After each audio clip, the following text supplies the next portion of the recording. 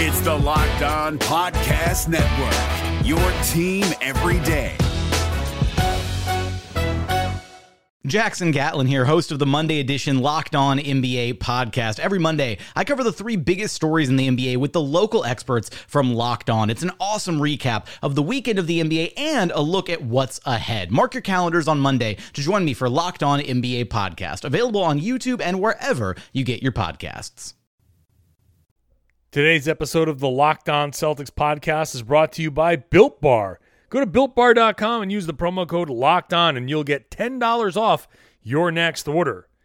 You know, we're not even going to talk about that loss to the Wizards. We're going to look forward on this Friday Locked On Celtics to the Sixers series. And I got two guests with me that you'll recognize. Millie's, let's go. Rainin J's back with the vengeance. All the real Celtics fans in attendance. This the truth like 34. This like walking in the garden when you hear the roars. The crowd goes crazy. Most in-depth coverage on the daily. Mainly podcast royalty, the content kings. When you talking about the franchise with 17 rings, 17 banners, way up in the rafters. J. King, John Corrales, and Sam Jam Packard. Focus like Danny at the deadline. Global with it, got a local feel like the red line, the blue line, the green line. Play it in between time. I'ma throw my C's jersey on in the meantime and press play. When the F's done, I can't wait until the next day. Trying to stay in tune with the C's, that's the best way. Melly, Rainin J. Hey, welcome back here to the Locked On Celtics podcast, a special tripod. It's me, John Corrales, Boston Celtics beat writer for MassLive.com, joined by two jerks who work for The Athletic, who are sitting here showing me armpits. J. King, Jorm Packard. What's up, fellas? The gang's back together. We're here to preview the Sixers series. How you guys feeling? I know we just did like an hour-long podcast, so I've already talked to you guys, but we're gonna. That was looking back. Now Yeah. we're looking to the future. Can you guys hear the baby crying in my apartment building? No. There has been a fucking baby crying for at least an hour straight now. This must be the unhappiest fucking baby of all time. Would somebody get that thing a pacifier, for fuck's sake? J. King, future father of the year. Somebody get that thing a pacifier. Well, if the baby's been crying for an hour, Jay is trying to come up with solutions. So that is indicative of maybe being a good father. He's not ignoring his child. Do what my mom used to do, is rub a little bit of ouzo on the gums. Ooh. Yeah. No wonder I drink. Needs is a little Uzo.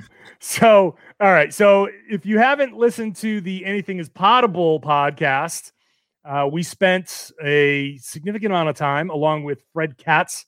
It's me and three guys from The Athletic talking about the season, the Celtics season that was, and whether it was a success. So go ahead and listen to Anything is Potable, a companion podcast to this that, as Jam said, was looking back today. At this point now, we're looking forward. The Boston Celtics are going to face the Philadelphia 76ers in the first round of the playoffs. This is something that we originally thought would have been a very terrible matchup, but now, how you feeling? A little bit better matchup, I would say, right? Yeah, things have definitely changed for the Celtics, and not just because of the Ben Simmons injury, although I think that's a huge deal for Philly. He's been a problem for the Celtics this season. He is, like Joel Embiid, bigger and stronger than all of the Celtics players, and him being out is a big deal. And then the other side of it, defense, the Celtics have a ton of wings. Philadelphia no longer has the player who's been their best wing defender all season. So it's a massive, massive loss to lose Ben Simmons for the 76ers. And then on top of that, they've been kind of stinky all season. Yeah. And I think that's they don't have enough shooting. They don't really fit. They have stopped playing defense in the bubble. I don't think that's a forever thing, but who knows? It could be. The 76ers are not the threat that everybody thought they were. They still do have Joel Embiid, though, which is probably the toughest single matchup for the Celtics in the Eastern Conference, short of Giannis. Jam? It's I don't know. I can't tell if my fears are irrational about, like, they do still have Joel Embiid. If the Sixers are going to win the series, they're basically going to need probably 5 games of extremely dominant Joel Embiid, best player on the court.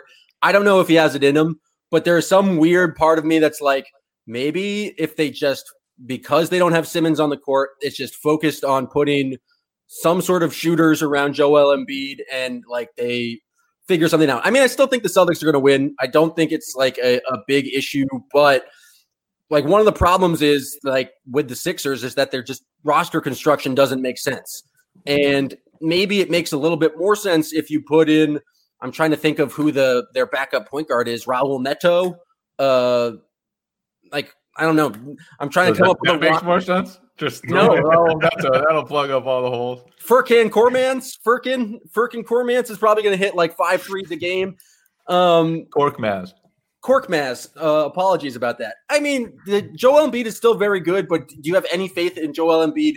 Like we saw Joel Embiid against the Sixers, against the Celtics in Boston, have like hit one of the best games of his career where he's just absolutely dominant, got to the line of probably like 15 to 20 times, and there was no way that anyone besides the Sixers were going to win that game. I don't know if Joel Embiid can do that for 4 games or enough to win a series. So I don't know. The Celtics should win. I'm not scared. Okay. And listening to the broadcast today, Brian Scalabrine, not scared. Like a lot of people are sitting there saying, not scared of the Sixers. I'm not ready to say not scared of the Sixers. I think the Celtics should win. But I can see certain scenarios where it's going to be hard to win. Like this isn't, I think people say, oh, no Ben Simmons. Well, fine. They're going to roll through that. And the reasoning is sound. I get it. They've looked like crap, and Simmons is their best wing defender. When you lose your best wing defender, an all NBA level wing defender on a team, when you're playing a team that has their strength at the wings, that definitely hurts. And I don't know if Brad Stevens was reciting accurate numbers or not. I assume he has accurate numbers. But when he said after the game that Philly without Simmons has been the number 1 offense in the NBA, it's either true or close to true, because all Brad of a sudden, citing 3-game sample sizes is just fantastic. But like, I don't think it's just 3 games. I think there 3 were or 4 games, whatever it is. Simmons missed some time earlier in the year, didn't he? Oh, but, he meant all year? Yeah, I think so. I think that's how I'm taking it.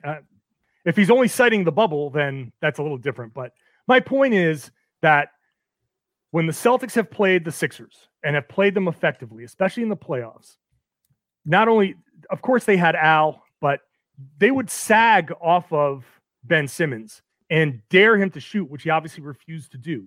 And that helps you defend Joel Embiid because you can throw more bodies at Embiid because they're already there in his vicinity. With you take Simmons out and you put Shake Milton in and Al Horford in, 2 guys that can reliably hit the 3. Now you can't sag off of anybody. And I think there is a legitimate fear of Joel Embiid having such success that guys will instinctively want to help. So whether it's Cantor or Tice or Robert Williams or whomever getting destroyed by Joel Embiid, this is like 2008, 9, 10 Orlando Magic when Perk had to guard Dwight Howard, and it was like, just guard him straight up. And if he goes off, he goes off. But don't you dare leave these guys. They don't have a ton of shooting, but they'll get hot. Tobias Harris can get hot from 3. Horford can get hot from 3. Shake Milton can get hot from 3. If you help off of those guys and try to double team Embiid, you have the potential to give up a lot of points, and you might have the potential for Philly to, maybe they'll take a drop off defensively, but maybe they outscore you. And I think to your point, like one of the games the Celtics lost against the Sixers this year, Mike Scott hit a bunch of 3s. And something like that, if you are helping as much as you are on Joel Embiid, that can be an issue. The 76ers, what's interesting about them, even some of their good shooters don't shoot it a lot. Like Al Horford's always been sort of reluctant to shoot the 3, even though he's really good, or even though he fluctuates between good and really good at it. Tobias Harris, same thing. He's not a guy who's like a high volume shooter. Josh Richardson never has been. So I think that's part of their problem with scoring points is that even with Simmons out, they don't have a lot of like high volume guys who you really, really have to dig in on. But Joel Embiid's a problem. And Joel Embiid is a problem specifically for the Celtics. Daniel Tice just isn't big enough to handle him alone. The Celtics all season have needed to help, rotate, double, all of that. They're going to need to be sharp in that.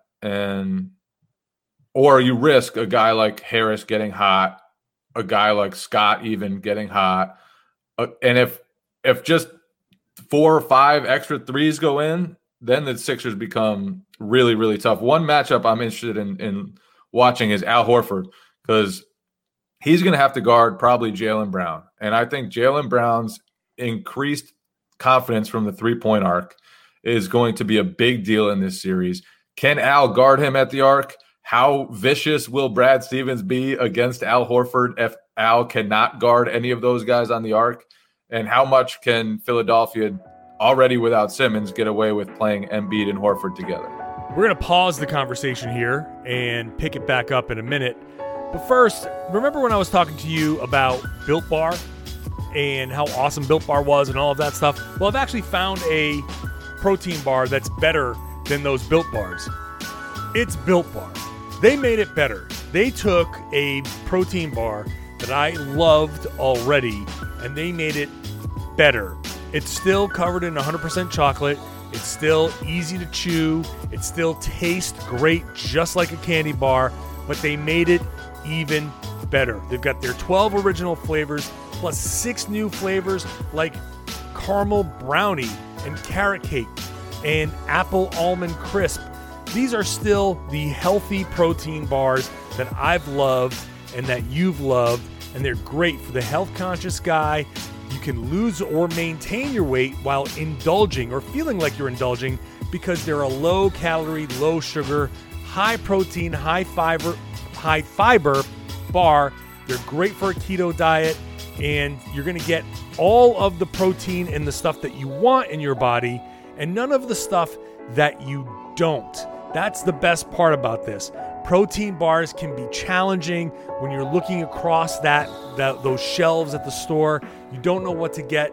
Don't bother with the stuff on these store shelves. Go to BuiltBar.com and pick out your combination of flavors. They're all going to be delicious. You're going to feel like you're eating a candy bar, and you're going to get stuff that's great for you and great for the goals that you're trying to get with your workouts. And right now, they've reset the promo. So if you've used the code LOCKEDON before, you can use it again. And you can even get a free cooler with your purchase while the supplies last, okay? So you got to go now. If you want the free cooler, go to BuiltBar.com, use the promo code LOCKEDON, and you're going to get $10 off your next order. Use promo code LOCKEDON for $10 off and that free cooler with your purchase while supplies last at BuiltBar.com. The NBA playoffs are right around the corner, and Locked On NBA is here daily to keep you caught up with all the late season drama. Every Monday, Jackson Gatlin rounds up the 3 biggest stories around the league, helping to break down the NBA playoffs. Mark your calendars to listen to Locked On NBA every Monday to be up to date. Locked On NBA, available on YouTube and wherever you get podcasts. Part of the Locked On Podcast Network, your team every day. Have you subscribed to the Locked On Celtics podcast? You can, wherever podcasts exist, and you can even follow us on Spotify.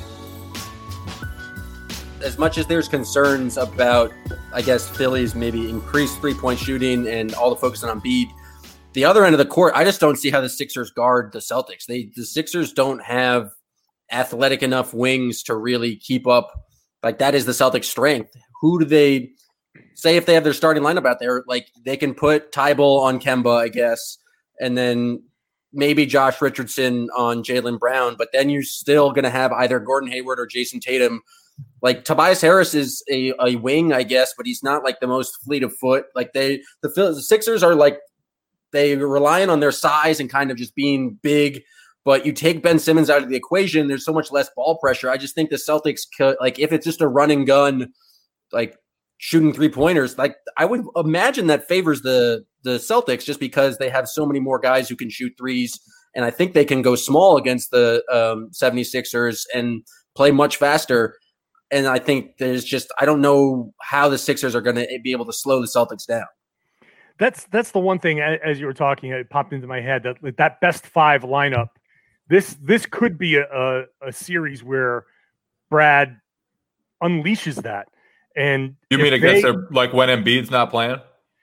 Even when Embiid's playing, maybe somewhere in the fourth quarter, what you would theoretically do is obviously Smart would get Embiid, and you would hopefully, if you're ready to, if my strategy is, you sacrifice whatever happens with Embiid. And I don't care if Embiid scores every time down the floor. Well, obviously not every time down the floor, but then it doesn't matter if Smart guards Embiid. Because first of all, I think Embiid, I don't trust the conditioning of Embiid. And if Embiid's going to be the guy doing all of the work and having to work hard in the post and constantly be trying to score, I think eventually that's going to wear him down. So, yeah, put him out there, run those guys up and down the floor, run Embiid up and down the floor, wear him out. So in the fourth quarter, all he's reduced to is taking threes and really being, I think you can render him ineffective. I think this is an opportunity for that best five lineup. And because mostly offensively, who, like you said, Jay, who does Al Horford guard? Who does Embiid guard in that scenario?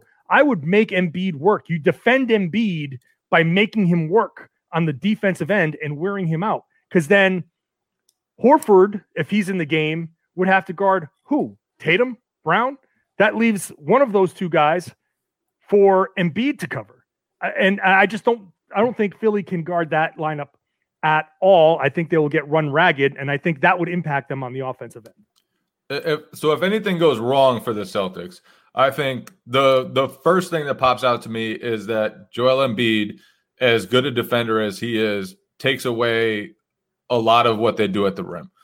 When the Celtics offense looks disjointed, it's because Tatum is having struggles at the rim. He's shooting shots that have no chance.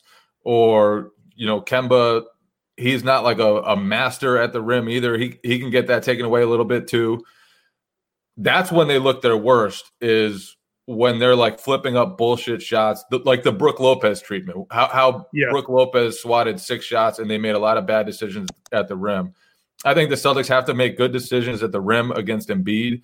They need to take advantage of their speed and have that be more of a factor than Philadelphia's size. And then at the other side, obviously you have Embiid, but also just the glass. Philadelphia in the bubble is number 1 in offensive rebounding. I think they're 6th or 7th for the entire season. And Boston has held up for the most part on the glass, but it's different in a playoff series, and it's different against a beast like Embiid, Horford, who's going to be taller than every Celtic on the floor. And then Harris, who's just as big as any Celtics player in the starting lineup too. So their size can't be more of an issue than Boston's speed is. I think winning that battle is big for the Celtics. I think another thing that could go wrong with respect to the size is like what happens when Daniel Tice gets 4 fouls in the first half, and then you're forced to, you know what? Then your backup center, you either have to go to that small lineup, which is basically just like, I guess, conceding the paint to the Sixers, or you're having to play a lot of Enes Kanter minutes or Rob Williams minutes. And I just have this image burned in my brain of in Philadelphia, Enes Kanter just like they ran Josh Richardson pick and rolls at him for like 8 consecutive possessions and made Josh Richardson basically look like Kemba Walker and his just ability to hit pull-up jump shots. Like, how long can they survive if Kanter's getting extended minutes, or if it's not Cantor, do you have faith in Rob Williams to kind of be effective? Because Daniel Tice is going to get in foul trouble. Just that's the nature of Embiid. I mean, we saw when just trying to deal with Bam Adebayo, that how much foul trouble that landed the Celtics in with Marcus Smart fouling out. Like, will that be an impact? And will the Celtics have enough of a backup center to kind of deal with? Basically, it's like, I don't really trust Enes Kanter because he's such a liability on defense. I think this could be a Kanter series. I do. I trust Kanter more against the 76ers than against anybody else. And I say that, one, because his bulk can be really useful against Embiid. He's, for all his flaws, he's not a terrible post defender. Like, he hangs in there, he competes, he's strong. And then two, I don't think Philadelphia has enough playmaking in the pick and roll to take advantage of his flaws, or at least take fierce advantage of his flaws. I know you talked. Told you that Josh. It was one stretch of one game. Josh Richardson, and it won the game for the 76ers. It was one game. It was. I'm just saying, like, they don't have the Kyle Lowry. They don't have. They have Raul Neto, bro. This is what I'm saying. Checkmate. And they don't have that like super quick guard who's really skilled in the pick and roll, who's going to give Kanter fits. Obviously, anyone could give Kanter troubles. He's not the greatest lateral mover of all time, but I think this could be a Kanter series. I'm also interested to see how Robert Williams holds up against Embiid. And like, I don't think post defense is like his forte at the moment. Obviously, he can jump and block shots and stuff, but we'll see with Robert Williams against Embiid. You know, the Robert Williams thing is interesting. I think this could be a throw everything at Embiid type of thing. That if Daniel Tice gets into foul trouble, I think everybody's available. Go out there and just beat him. Grant and are two thick boys who got 12 fouls between them. You know, get Grant Williams out there. Grant Williams has not done anything. He's not shown much in this bubble that makes it seem like he would play. But throw him out there for a couple minutes. See if he's got it. See if he can hold his own. Put a forearm in Embiid's back. And look, again, one of my personal strategies here is banking on Embiid to get tired late in games, because I think that it's definitely a thing, and I just don't think that he's in the kind of shape to withstand a beating. So if you throw a fresh bodies at him, and even if they become fouls, just make him work hard, make him feel you. And at some point, you've just got to hope that Embiid going off, and look, if Embiid averages 50 for the series, I don't care, as long as you hold everyone else to less than 50 or right around there. I think the Celtics can put up 110, 120. They've shown that they're capable of doing that. I think they can win this series by scoring these points and letting Embiid kind of punch himself out and taking over down the stretch of games. So if Tice gets into foul trouble, then you go to Kanter. And if Kanter doesn't have it, if they're hitting him in the pick and rolls, then you try Robert Williams. And then if Embiid has to guard Robert Williams, fine. Then he has to come out there and guard Robert Williams. I'm going to stick to that strategy, though. And I still believe that making Embiid work on the defensive end and making him chase people around, I think that's part of the defense on Embiid. You really do everything you can to wear him down, because without Ben Simmons, there's no other option. There's no other star to take over. You can't just sit him down and say, okay, now we're going to do the Ben Simmons with four of our other guys. We're going to do that thing that works. One of those guys with four of their other players is something that works. It's just two different styles. They don't have that Simmons style out there where you can run and have Simmons be elite in transition like he is. So take Embiid out of the equation any way you can. I think I just think that they can wear him out.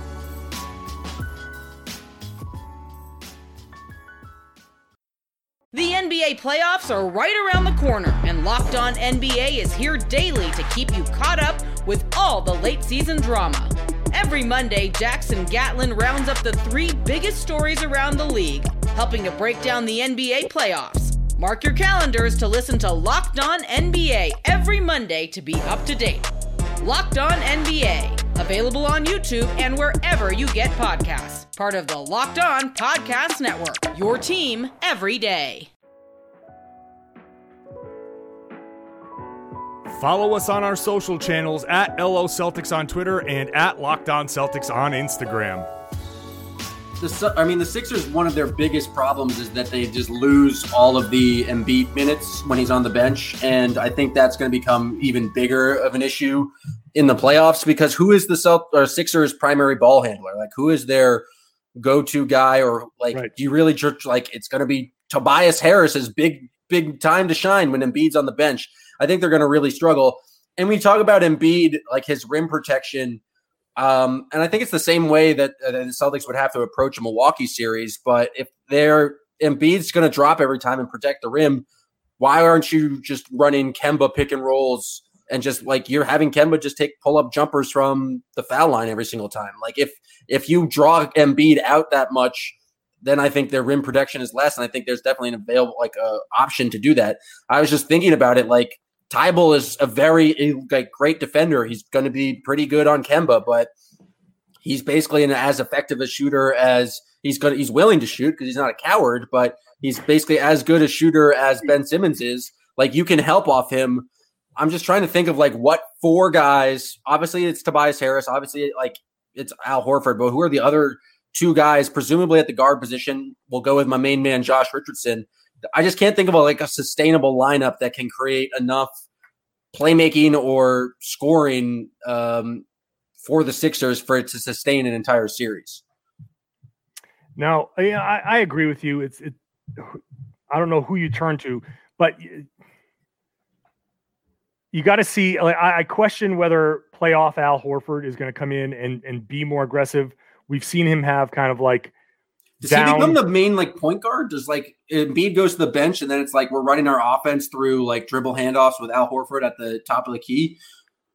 I mean, if they're smart, they kind of have to, right? I mean, that's been something that the Celtics have done effectively. So you would kind of have to. You're going to have to rely on Shake Milton. You're going to have to rely on other guys to kind of step up and play above their heads. But it's going to be difficult because I think the Celtics offense, we could see a fair amount of, like you said, of Kemba with those pull-up jumpers. I think Gordon Hayward is somebody that's going to be huge in this series because if he's getting those mid-range shots, and that mid-range shot's going to be very important in the playoffs, if he's able to kind of read that and pull Embiid further out, because at some point hitting those mid-range shots is going to soften up the defense. Then you're going to start seeing those backdoor cuts. And if the Celtics start getting a couple of backdoor cuts, then Philly's got no answers for that, because Embiid's strength is standing there and swatting people. The Celtics, you brought up the Bucks thing. It's going to be very much like that Bucks series, that Bucks plan of attack. Attack the paint, get into Embiid, kick it out, have him rotate. As soon as you can get him rotated out, then boom, there are ways to get him either to A, rotate and be out of position, or B, not rotate, which leaves a guy open. So I think the Celtics offense is going to be, I think they're going to be able to generate most of the shots that they want. So what's your bigger concern? Offense for the Celtics or defense for the Celtics? I'm not concerned about the offense at all. I'm concerned about their defense. I think the obvious concern is the defense on Embiid, which I think that they can handle. But there's just such a natural inclination to overreact when a guy is torching you that my biggest fear is that Embiid goes off and the Celtics make mistakes rotating defensively, and someone gets hot and they start losing a game or two because, like you said, Furkan Korkmaz got 4 catch and shoot corner threes, and he's going to do it. That's going to happen. Korkmaz is going to be annoying as hell. He's going to be public enemy number one. So, but that's how the Celtics lose. The Celtics lose by blowing rotations, overreacting to Embiid, letting somebody get hot, and getting torched by threes. And if they can stick to their defensive principles, I think they'll be okay. Offensively, I'm not worried one bit. They've got too many weapons, and without Ben Simmons, that's just such a huge drop off because Simmons can literally guard anybody on that team, and that allows them to do so much defensively. It raises the game of everybody. To lose him defensively is the biggest loss because not only does he allow them to get stops, but then he is an elite transition guard. And those two things, being able to get the stops, turn those live ball turnovers into transition points, that is such a huge part of Philly's formula to win that once that's gone, that I'm not worried about the Celtics scoring points. So guard Embiid, figure out how to guard Embiid. It's actually kind of paradoxical because you think that Embiid is the Celtics' worst matchup and a team with this the size of the Sixers would be bad matchup. But I think actually it kind of plays into the Celtics style of being an extremely quick team, and they can counteract that by playing fast and being switchable and doing all those things. I think what we saw, at least my takeaway from the Miami game, was that it's a team that plays equally as small and has a big Bam that can do a bunch of things actually hurts the Celtics because it kind of reduces them to they get no advantage from their ability to play small. And so I think actually the contrast there, it benefits the Celtics on offense. The biggest concern being that Embiid goes off and that the 3-point shooters are knocked down. But I agree with you, John, that if you you just talk about getting Embiid tired, it takes a lot of energy to score 40 points a game. And that's just on the offensive end. I think it's really about being disciplined and just letting Joel Embiid do that because Embiid has the tendency to bail out. Anytime he takes a three, that's a win for the Celtics. Anytime he takes any shot that's not in the paint, that's a win for the Celtics. And he tends to get kind of tired and lazy and just does that. And I think if they just kind of let Embiid do that, they'll generally tire him out and their kind of depth will win out in the end. So let's finish this up by saying predictions. Jay, what do you think? Celtics in 5. 5. Jam. That's what I was going to say. Celtics in 5. Okay. Well, I'll say no. Celtics sweep, baby. I knew it was coming. I'll go the other way and say Celtics in 6 to allow for the Furkan Korkmaz annoyingly hot game and the inevitable game of Embiid getting lazy and tired, but still hitting 3 threes down the stretch and having that be something that happens. So there could be also a Tobias Harris 35-point game.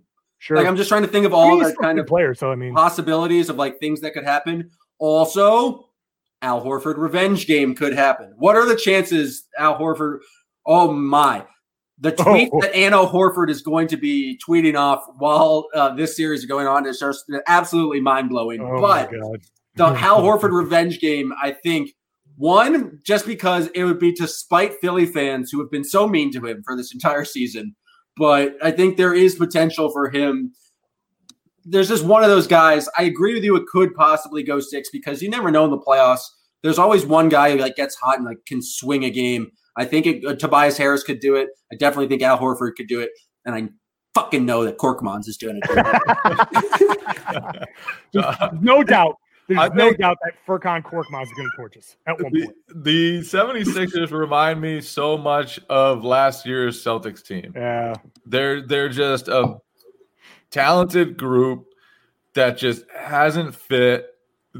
They had that 4-month NBA hiatus, still couldn't get the pieces to fit. Then they lost Simmons.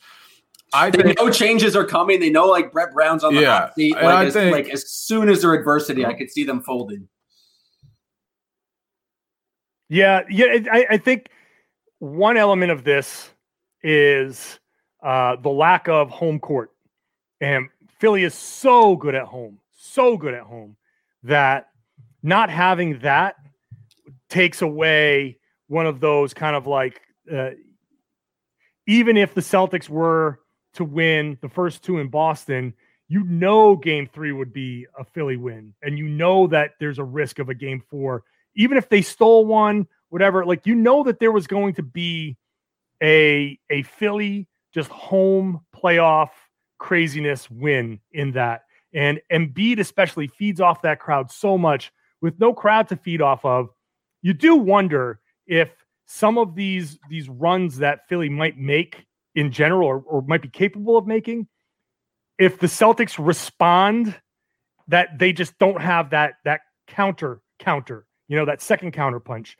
I think that's definitely a fear for the Sixers and Sixers fans, that without that home juice, that they might not have it. And it almost like Kyrie last year, what I was saying in the other podcast where, he started switching on to Giannis.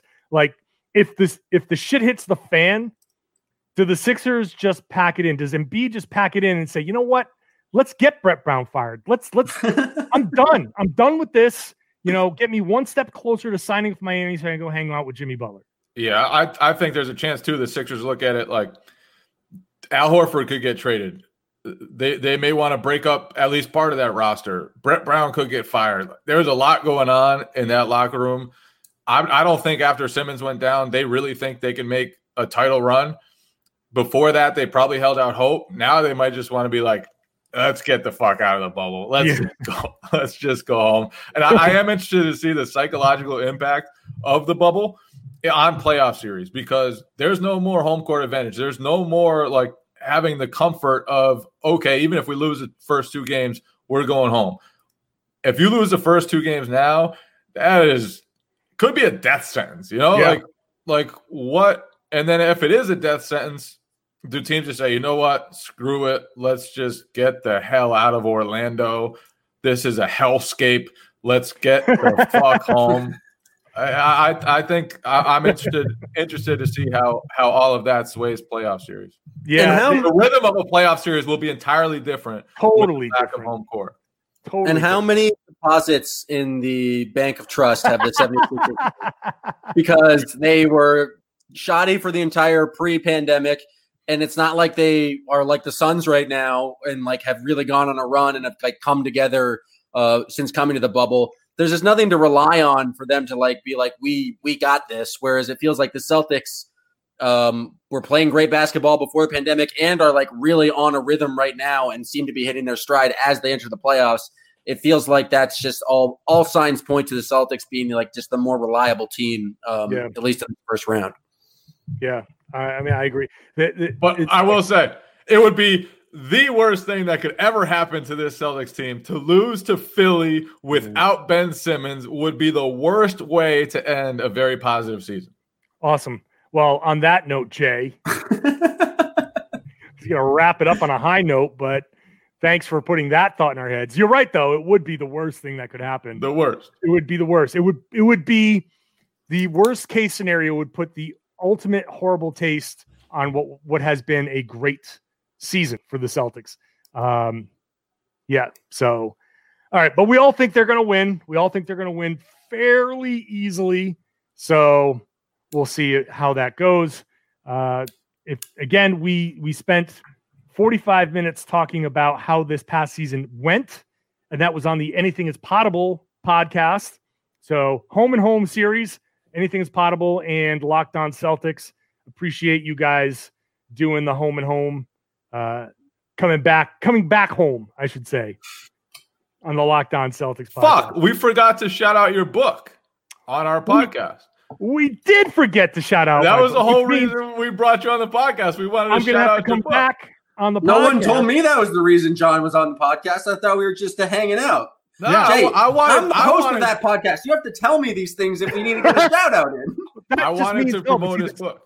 This is I'm gonna have to come back now to promote my book. Oh no, we will just cut out this portion of the audio and stick it on the end of the podcast. This is on the Locked On Celtics podcast. But we're sticking it on the end of our podcast too. You know what I mean? Yeah, that sounds like a lot of work for me to kind of edit those two things. Yeah, see, Jan doesn't want to do that work.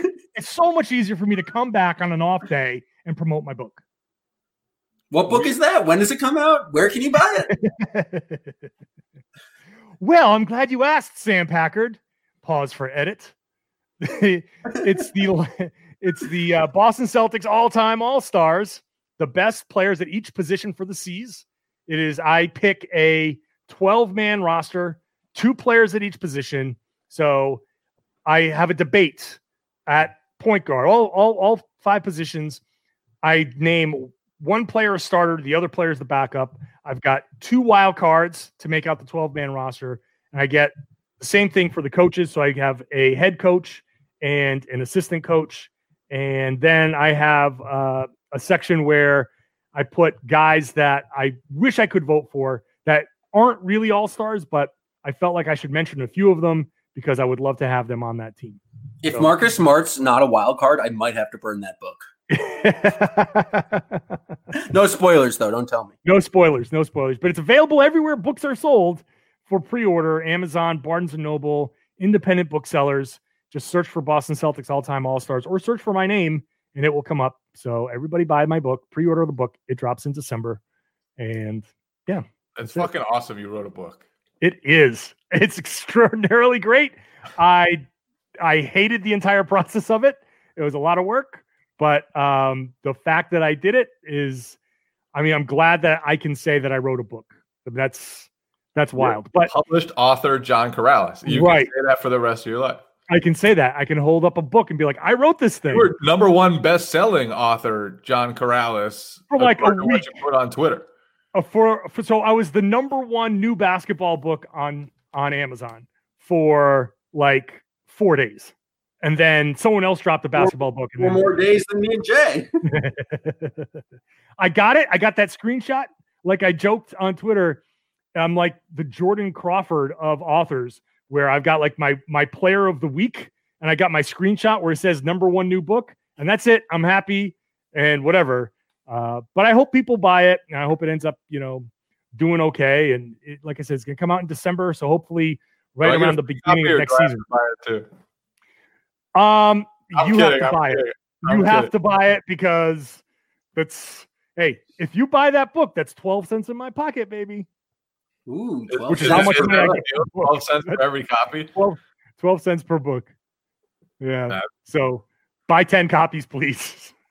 Can I just Venmo you 12 cents and you can give me the book? You can you can Venmo. Yeah, I'll give you a free book if you Venmo me 12 cents. Sounds like a deal. I don't want to give money to those goddamn corporations. Right. Give me a case of free books. I'll dole them out for 12 cents a piece. All right, guys. Thanks for that. Everybody buy my book. Subscribe to me. Subscribe to Locked On Celtics. Subscribe to Anything Is Potable. Go ahead. Give these 2 jerks a follow.